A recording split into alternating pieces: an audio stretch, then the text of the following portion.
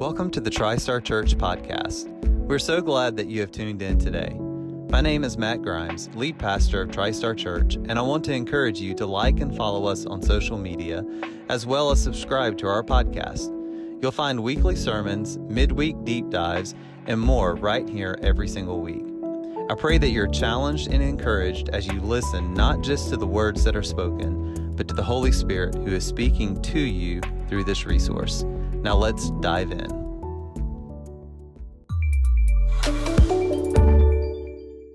Well, how many of you are superhero fans?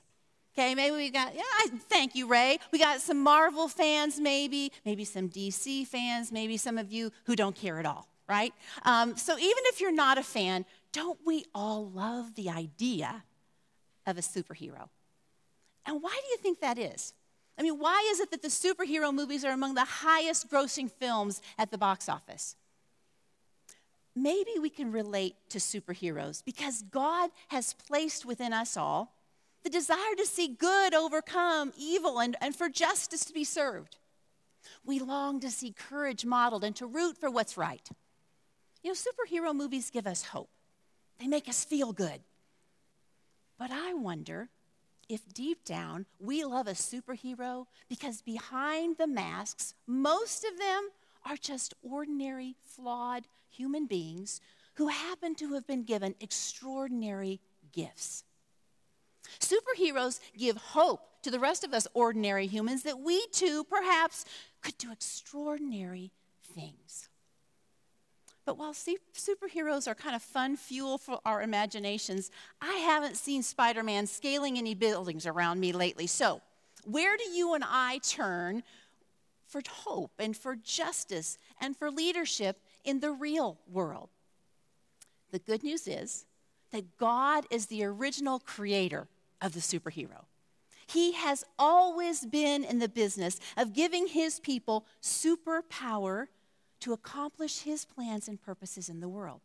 You know, throughout the ages, Satan and evil people have tried to thwart God's plan, but God cannot be defeated. He empowers ordinary people to do the impossible through the power of his Holy Spirit.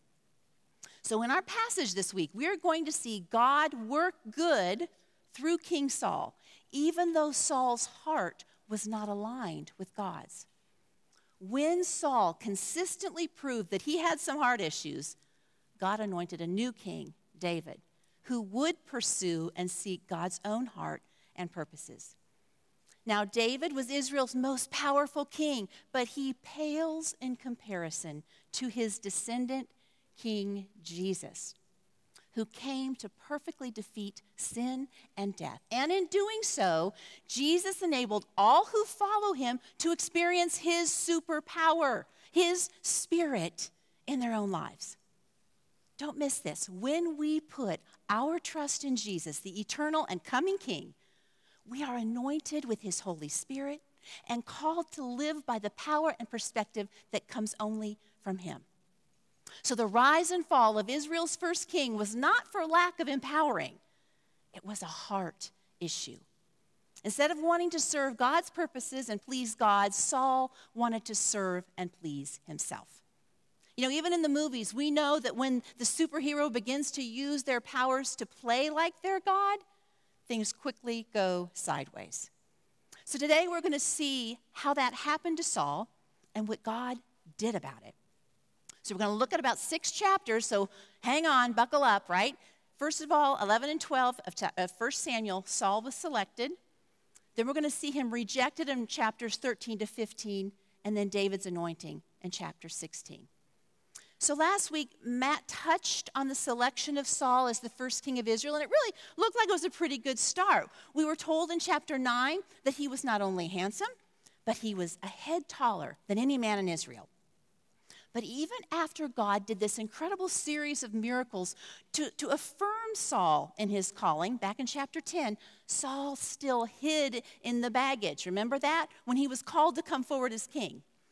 And that at first seems like, oh, look at that, he's humble. But it tells us something about Saul's heart. You see, he didn't fully trust God. Saul had a heart issue from the very beginning. So as we move into chapter 11 of 1 Samuel, Saul faces his first challenge as king. The Ammonites had encamped around Jabesh Gilead. It's a city about 50 miles from Saul's home.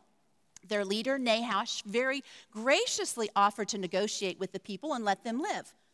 All he demanded was that they would submit to having their right eyes gouged out. Live or have your right eye gouged out. Make the choice. Desperate, the town's leaders, elders, asked for some time. Could we just have a week? Okay, just let us think about it.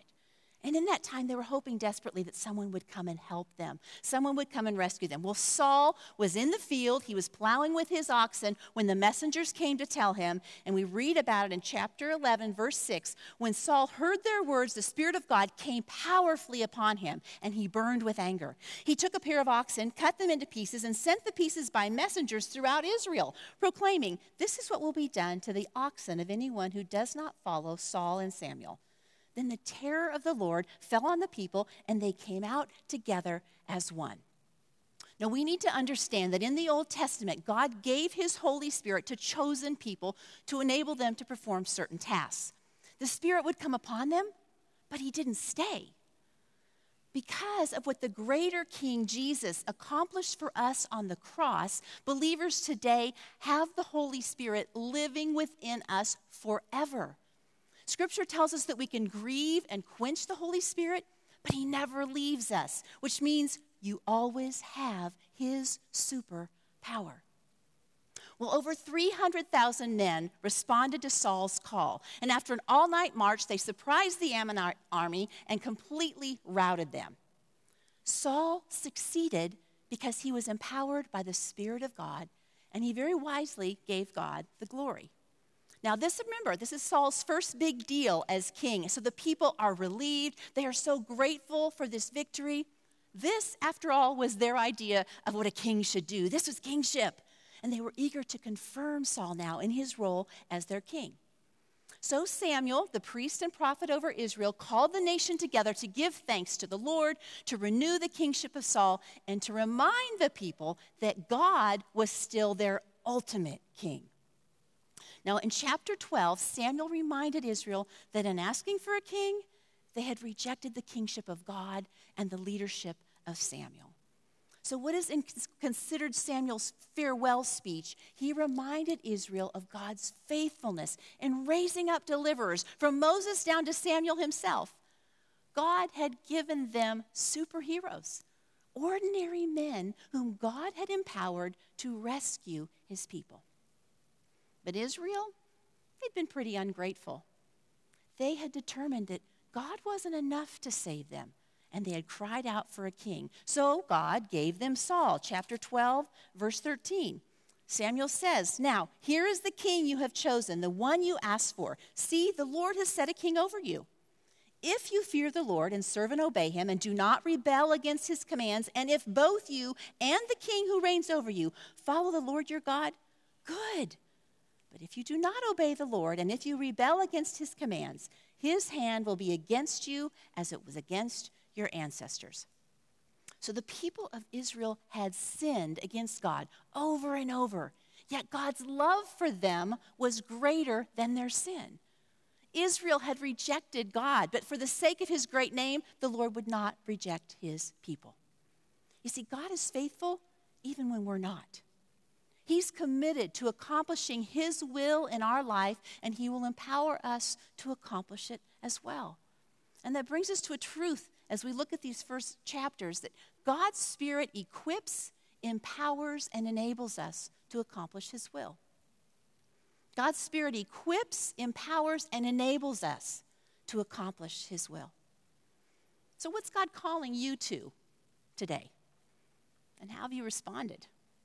Have you hidden from the call? Have you tried to push it aside and ignore it? How's that working out for you? What is it that's keeping you from stepping out in faith to do whatever he's asked? Is it fear? Is it pride? Is it selfishness or feelings of inadequacy? As believers, God equips you and me with his Holy Spirit, who fills us with his strength, supplies our needs, comforts us, encourages us, and works through the study of his word and prayer to transform us into people who look like Jesus. It's a lifelong process. It's called sanctification. But as we obey God and carry out the work that he has called us to, he begins to change our character. He works in us to make us holy. Now, when we believe in the process of sanctification, we gladly submit to and obey God because we trust that he's changing us to be more like Jesus. But when we do not believe in the sanctifying work of the Holy Spirit, we spend our efforts and our energies trying to control and change those around us because we think God needs our help. Anybody here relate to that? Okay, so maybe you're not the obvious person for the job that God is calling you to. But if he calls, he will equip, he will empower, he will enable you to accomplish the work. So step out in obedience and watch him prove himself to be faithful. Well, Scripture tells us that Saul was 30 years old when he became king. He reigned over Israel 42 years. But as Matt taught us last week, a good start does not guarantee a strong finish. And in chapter 13, things began to fall apart for Saul. Saul's son Jonathan attacked a Philistine outpost, and the Philistines responded by sending a gigantic army. Verse 5 of chapter 13 says, the Philistines assembled to fight against Israel. Are you ready for this? With 3,000 chariots, 6,000 charioteers, and soldiers as numerous as the sand on the seashore. Now, imagine yourself in Saul's army. You would be terrified, right? And they were. And they began deserting the army at an alarming rate. Now, Saul had been instructed to wait 7 days for Samuel to come and offer sacrifices so that Saul would know how to proceed in battle. But when the 7th day came and Samuel did not, Saul panicked, and he did what only the priests are allowed to do. He offered a burnt offering to God. Of course, as soon as he finished, Samuel arrived. Saul's impatience cost him dearly. Have you ever been there? Ever taken matters into your own hands when God didn't seem to respond quickly enough? You know, Saul not only disobeyed Samuel, who had told him to wait, but he disobeyed the law of God, and instead of repenting of his actions, he tried to justify them. You see, Saul was supposed to follow as God led him, not go out making his own decisions. By taking matters into his own hands, he showed he didn't have what it took to lead Israel well. And his impatience cost him the kingdom. Look at Samuel's words in verse 13. You have done a foolish thing, Samuel said. You've not kept the command the Lord your God gave you. If you had, he would have established your kingdom over Israel for all time. But now your kingdom will not endure.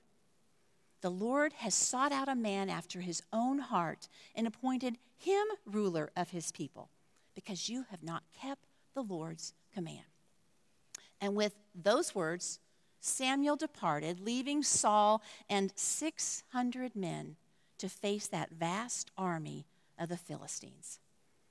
Saul was paralyzed with fear, but not his son Jonathan. Empowered by his faith in God's ability to deliver his people, he slipped away and he killed 20 Philistines. Well, as we move into chapter 14, verse 15, panic struck the entire Philistine army. Those in the camp and field, and those in the outposts, and the raiding parties, and the ground shook. It was a panic sent by God. Now, Saul's lookouts are watching the army, and they're seeing all this confusion in the Philistine camp. And Saul calls to the priests and says, ask God what I'm supposed to do. But instead of waiting for God's answer, he acted on his own, and he went to battle, once again showing he was unfit to be Israel's king. Instead of being directed by God's words, he was driven by his own fear and impulse. Saul's army found the Philistines in total confusion that day, striking and killing each other. Chapter 14, verse 23 tells us that on that day, the Lord again saved Israel. The spiritual condition of Saul's heart was revealed not only by his actions, but also by the words that he spoke. In 14:24, Saul forced his army to agree to a vow of fasting until evening. Now, no sensible commander would deprive his troops of food and energy while they're trying to fight the enemy. When his son Jonathan confessed that not knowing about the vow he'd eaten a little bit of honey, Saul was ready to kill him. But the soldiers would not allow it. So the final verses of chapter 14 give us the impression in many ways that Saul was a successful king. He fought against Israel's enemies on every side, inflicting punishment on them. And while we are told he fought valiantly, that he defeated the Amalekites, his heart was not fully committed to God. So God gives him a test. Chapter 15, verse 1. Samuel said to Saul, I am the one the Lord sent to anoint you king over his people Israel. So listen now to a message from the Lord. This is what the Lord Almighty says. I will punish the Amalekites for what they did to Israel when they waylaid them as they came up from Egypt. Now go, attack the Amalekites and totally destroy all that belongs to them. Do not spare them. Put to death men and women, children and infants, cattle and sheep, camels and donkeys. Now, to our ears, this sounds horrible. And it is. I mean, Scripture is true. It's not sanitized. The Amalekites were a wicked nation that had made a dirty attack on Israel when they came out of Egypt. God had given them 300 years to repent, but they hadn't. Their destruction is a picture of what humanity deserves and faces from God. This is a picture of God's intent against all sin. It points to the coming day of judgment. So if we like to minimize divine judgment, it could be because we also like to minimize our sin. The good news here is that Jesus came to take this judgment from all who would choose to trust him. Back to the Amalekites. This is God's battle. The instructions are pretty clear. Saul was simply the instrument, and he had no right to improvise in carrying out the Lord's decree of judgment. So it's really hard to understand why in verse 15:9, Saul and the army spared Agag, the king, and the best of the sheep and cattle, the fat calves and lambs, everything that was good. These they were unwilling to destroy completely, but everything that was despised and weak, they totally destroyed. Now, we don't understand or know what Saul was thinking here, but we do know what God was thinking. Verse 10, then the word of the Lord came to Samuel. I regret that I have made Saul king because he has turned away from me and has not carried out my instructions. Samuel was angry, and he cried out to the Lord all that night. Because Saul turned away and rebelled against God, God, to use human terms, grieved Saul's rebellion. You know, just because we regret an action doesn't mean we've acted wrongly or we would do it differently if given the chance again. I mean, we might regret disciplining a child because we wish it had been unnecessary, even though it was totally appropriate. Our regret doesn't suggest we should or would have done differently. God's regret was his emotional response to Saul's rebellion. Interestingly enough, when Samuel went to confront Saul about his disobedience, he found that he had set up a monument to himself in another town. And he came to Saul in verse 13 and he said, Saul said to him, the Lord bless you, I have carried out the Lord's instructions. And Samuel said, what then is this bleating of sheep in my ears? What is this lowing of cattle that I hear? Saul answered, the soldiers brought them from the Amalekites. They spared the best of the sheep and cattle to sacrifice to the Lord, and don't miss this word, your God. But we totally destroyed the rest. What had he done? I mean, what was Saul thinking? That the all-knowing God wouldn't know? When we refuse God as king of our life, we most often replace him with ourselves. We forget who God is, and we begin to redefine his words and commands to suit ourselves. Although Saul insisted he had obeyed the Lord and brought back the animals to sacrifice, again, don't miss this in both verses 15 and 21, to sacrifice these to Samuel's God, not Saul's, Samuel's, Samuel shut him down. Verse 22, does the Lord delight in burnt offerings and sacrifices as much as in obeying the Lord? To obey is better than sacrifice, and to heed is better than the fat of rams. For rebellion is like the sin of divination, and arrogance like the evil of idolatry. Because you have rejected the word of the Lord, he has rejected you as king. You see, the sacrificial system was never intended to function in place of living an obedient life, but was to be an expression of it. I mean, sacrifice without obedience is hypocrisy and empty religious ritual. God wants living obedience from the heart, not dead animals on the altar. Verse 24, then Saul said to Samuel, I've sinned. I violated the Lord's command and your instructions. I was afraid of the men, and so I gave in to them. Now I beg you, forgive my sin and come back with me so that I may worship the Lord. So Saul very quickly shifted from, I've obeyed, to, I have sinned. But this overdue confession appeared to be generated more by concern of the consequences than by sorrow over having offended a holy God. And he conveniently bypassed his personal responsibility by shifting the blame to his soldiers. I mean, come on, Samuel, I messed up. What's the big deal? I mean, can't we just forgive and forget here? Verse 26, if I can find it. But Samuel said to him, I will not go back with you. You have rejected the word of the Lord, and the Lord has rejected you as king over Israel. As Samuel turned to leave, Saul caught a hold of the hem of his robe, and it tore. And Samuel said to him, the Lord has torn the kingdom of Israel from you today and has given it to one of your neighbors, to one better than you. He who is the glory of Israel does not lie or change his mind, for he is not a human being that he should change his mind. God is true to his character. He doesn't change. He doesn't lie. Saul had repeatedly disobeyed God's instructions regarding the kingship. Saul rejected God, so now God must reject Saul as king, and he would not change his mind. Verse 30, Saul replied, I've sinned, but please honor me before the elders of the people and before Israel. Come back with me so that I may worship the Lord your God. Saul had said all the right words, but clearly his concern was not his sin, but his reputation. He wanted to be seen as worshiping the Lord rather than obeying him. Samuel did accompany Saul back to worship, but there's no indication that he worshiped with Saul. Instead, he called for and put the Amalekite king to death, the very thing Saul was supposed to do. And we read in verse 34 that then he left for Ramah, but Saul went up to his home in Gibeah of Saul. Until the day Samuel died, he did not go to see Saul again, though Samuel mourned for him.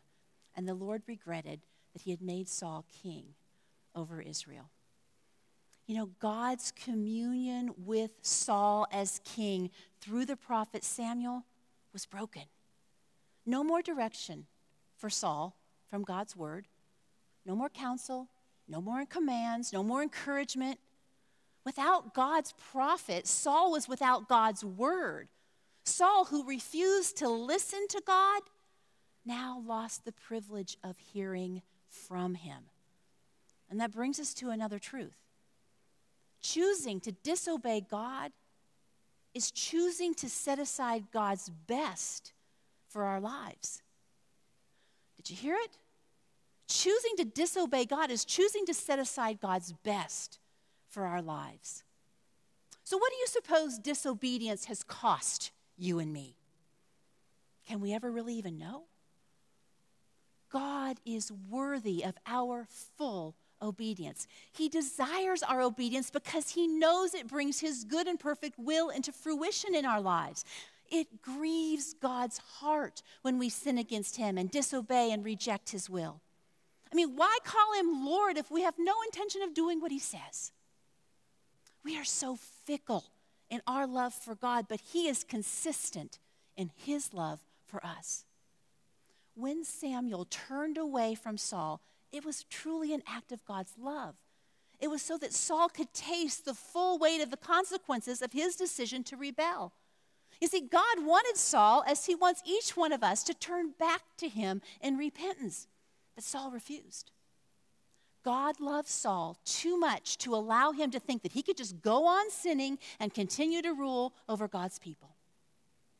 Friends, God loves you and me too much to allow us to continue in sin. So where and how are you living in disobedience to God's clear commands today? How is his Spirit prompting you to turn from that sin that is pulling you away from him?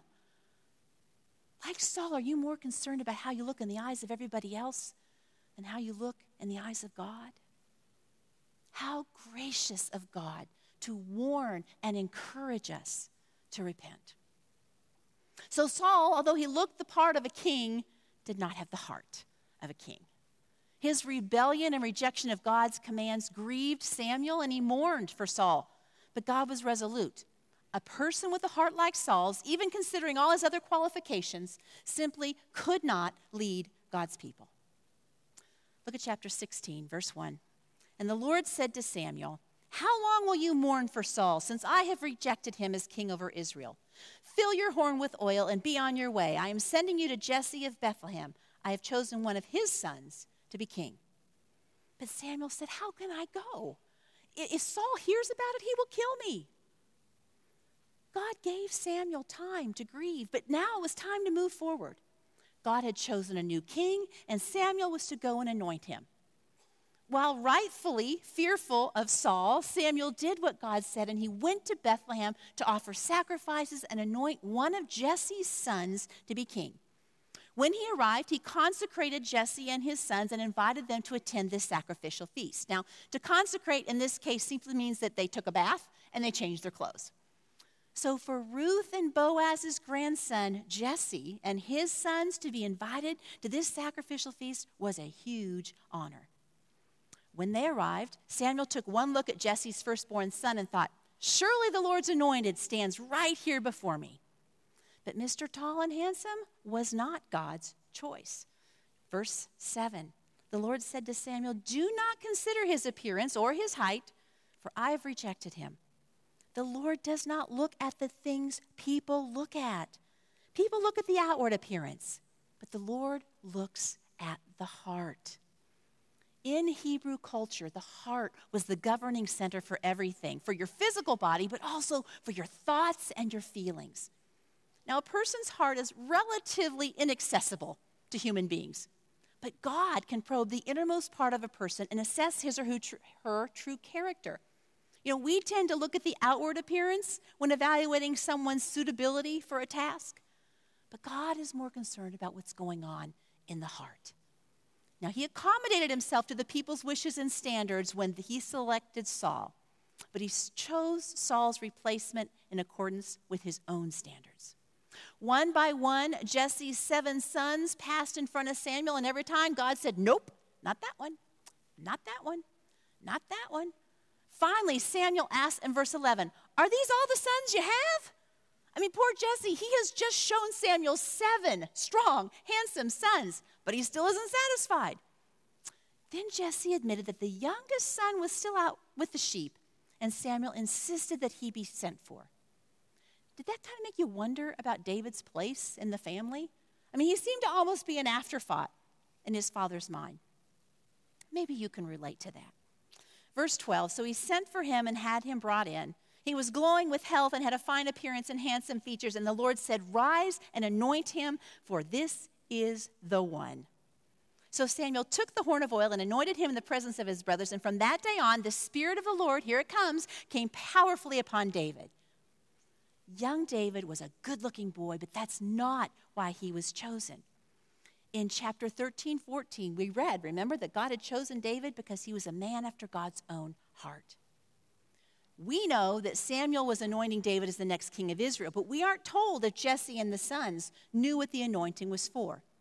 However, from that day forward, the Spirit of God rushed upon David, choosing him for kingship and equipping him for the work. As David received the Holy Spirit, verse 14 tells us that God's Spirit departed from Saul.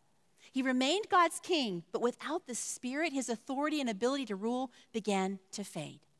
And not only did God withdraw his Spirit, but he sent an evil spirit to torment Saul. And the word evil can mean both misery and wickedness. Now, we know by nature that Saul was a suspicious and revengeful man, so this certainly would have given this spirit a foothold for his operations. As for the spirit coming from God, where else would it have come from? But him who is sovereign over all things. This evil spirit was completely under God's control. God never commits evil, but he may use it to accomplish his good and wise purposes. So to help Saul cope with the evil spirit, his attendants suggested some music therapy. And guess who they found to help? Verse 18, one of the servants answered, I have seen a son of Jesse in Bethlehem who knows how to play the lyre. He is a brave man and a warrior. He speaks well. He's a fine-looking man, and the Lord is with him. So Saul sent for the young shepherd David, and he liked him so much that he asked that he be allowed to stay in his service. Without even realizing it, Saul was pleased with God's choice for the next king. He was drawn to this young boy whose heart was after God's heart and whose inner being was being governed by God's Spirit. God is both just and merciful in his response to sin. He gave Saul over to an evil spirit to encourage Saul to return to him, to repent. But he also brought in David, whose songs were full of good teaching about God, full of love for God, and full of worship. Filled with the great power of God's Holy Spirit, David was able to offer relief to the troubled king. And that brings us to a final truth, that God's Spirit enables and prepares believers for his service. God's Holy Spirit enables and prepares believers for his service. Have you hesitated to obey God because you were afraid? Have you resisted the call because you felt like you were too old or too young or too ordinary or too inexperienced? Maybe you've been called to someone that you don't want to serve, and God's called you to serve them, and you've questioned your ability to minister to that person. God knows us far better than we know ourselves. If he has called you to serve him somewhere, then he knows that you are the right person for the job. He knows how he has gifted you, and he knows what's going to bring you the ultimate joy and satisfaction. David didn't appear to be a likely choice to be the next king. He was just a boy. Some say he was as young as 10 or 11 when Samuel first anointed him. But God saw his heart, and he knew what David could and would do with the help of God's powerful Spirit upon him. Who can say what you might be able to do if you were fully yielded to God? See, God has all the resources and creativity to make you into what he desires you to be. How willing are you to fully submit your heart to him? If you are a believer, God is calling you to a life of eternal significance. He's calling you to a life that matters. There is no weak tool in the hands of God. There's no small calling in his perfect plans. You were created to live a life that changes the world. You were created for a destiny that draws the lost back into the fold of the Heavenly Father. But to accomplish the life to which you are called, you're going to need courage. You're going to need time spent in God's presence, being filled with his encouragement. You're going to need his Spirit to strengthen and guide you daily. So do you have superpowers? Have you been filled by the Holy Spirit through faith in the eternal King, Jesus? If Jesus Christ is your Savior and Lord, then you, my friend, have everything you need to be a superhero for God's kingdom. You have his enabling, his empowering, his equipping. Are you going to use this power to act as if you were the God, like Saul? Or are you willing to submit yourself to God so that he can use you to accomplish his amazing plans and purposes in this world? There is no limit to what God can do with an ordinary, flawed man or woman whose heart is fully committed to his. Let's pray. Father, would you forgive us when we want to use the empowerment we've been given by the Holy Spirit for our own purposes? Would you forgive us when we stop looking to you as our King and we start looking at ourselves? You have an incredible plan for every person in this room, and you stand ready to equip and empower them to accomplish a work that will bring you glory and bring them joy and satisfaction. would you please work in our hearts so that they would be willing to fully submit to you? Help us to fully trust you and find our joy and hope in you. Change our hearts so that they are fully yours, so that we can leave here empowered to impact this community for your kingdom and your glory. Through Jesus, amen. Thanks for listening to this podcast. If you live in the greater Knoxville area, we would love for you to join us for a worship gathering. We meet every Sunday at 10:30 a.m. For directions and more information, please visit www.tristarknox.org. Lastly, resources like this one are made possible by the financial support and generosity of people just like you. If you would like more information on supporting TriStar Church, please visit our website, or you can text the word GIVE to 865-240-0353 and follow the prompts. Your generosity and support will empower us to continue to partner with believers, equipping them to make disciples by living out the gospel in the places they live, work, and play. Grace and peace.